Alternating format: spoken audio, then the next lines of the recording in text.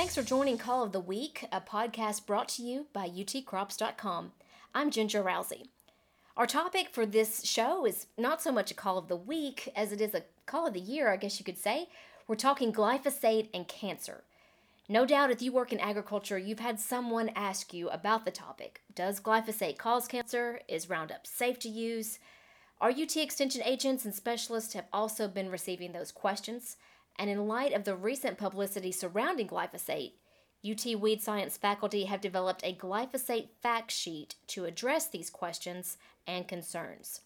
So I'm joined today by two of the fact sheet's authors. First, Dr. Jim Brosnan, who is an associate professor of turfgrass weed science. Jim is joining us by phone from Knoxville. Hi there, Jim. Hi, Ginger. Thanks for having me on. Yeah, thank you for being here. And then our UT Extension weed specialist, Dr. Larry Steckel, is here in our studio. Hey, Ginger. All right, so we'll just get right into this. Jim, you were the lead author of the fact sheet. What was your goal for putting out the glyphosate fact sheet right now at this time? Well, the goal, and I think it was a communal goal with all the authors, was to provide something to our agents as a resource, because we knew if we're getting these questions direct from stakeholders across the state and specialists, certainly agents in the counties are going to be getting these questions as well, and we wanted to have something prepared for them that they could use not only to educate themselves, but also use as a deliverable for stakeholders and constituents across Tennessee to hopefully answer a lot of the most common questions about this topic. Right, and the way you have set up the fact sheet, it actually is frequently asked questions about glyphosate, and one of the first, just right after the what is glyphosate question, is does glyphosate increase cancer risk in humans?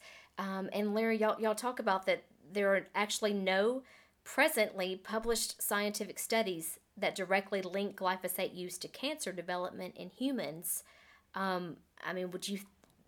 Do you think most people would be surprised by that fact? I would think with a lot of the recent publicity with the lawsuits out in California, folks would be surprised that, there's really no data out there from any scientific studies that we could find, and that what the EPA has based all their rulings on, that would suggest that it causes cancer in humans.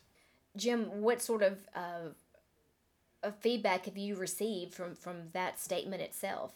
We haven't received anything directly since publishing the document, and I think that could change over time. I mean, the key takeaway, as I understand it from that, though, is that direct linkage where there has been no work where we have a population and we expose them to glyphosate and we look at what happens after that exposure.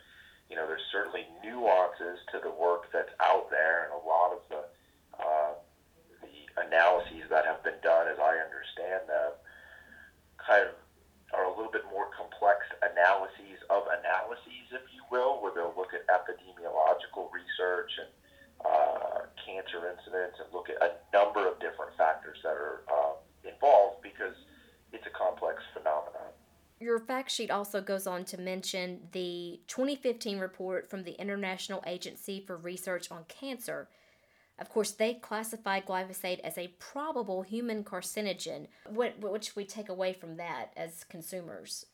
So, I think the important thing there, and there's a wonderful video that the University of Michigan published on this topic about that IARC classification of glyphosate as a carcinogen. And I think one of the things that needs to be kind of kept in mind in this discussion is that more than just agrochemicals get that classification. If you look at the list of other things that IARC classified as probable carcinogens, it includes things as red meat, high temperature frying, sunlight exposure, the things that we're around every day. And, the video that the University of Michigan produced, they used an example of, you could classify that a rock would kill you. And that's true, but that statement doesn't say anything about the size of the rock or how high the rock is above your head and how fast it's falling and how slow you're walking. So it's not really an apples-to-apples comparison. And you even point out that there are many common, Larry, household items or things that we use, fairly commonly that received a more severe rating as a known human carcinogen. Sure, right? And things like sunlight would be right at the top of that, and we all know skin cancer is a big problem, and that's definitely one of them, and one most of us partake in. Alcoholic beverages are also another. Engine exhaust, outdoor air pollution. There's a number of things on there, and that kind of gets back to what Jim was talking about, of the analysis that have been out there, and you got a lot of confounding effects. So, other things cause cancer too that a lot of these folks are exposed to. So how do you sort out what cause and effect? There's a cause at all. So it's really a complex question that is really being litigated right now, but not a lot of science or understanding of the science is behind a lot of that litigation. Mm. And as a scientist, do you recommend still using glyphosate? Yeah, University of Tennessee, the weed scientist faculty, we all got together and we still recommend that it be used according to the label directions. It's one of the most effective herbicides that's been around for a long, long time. It's very economical, and there's an exhaustive bank of research that the EPA is based on their analysis to say it's safe. And we have no reason to dispute those findings at all.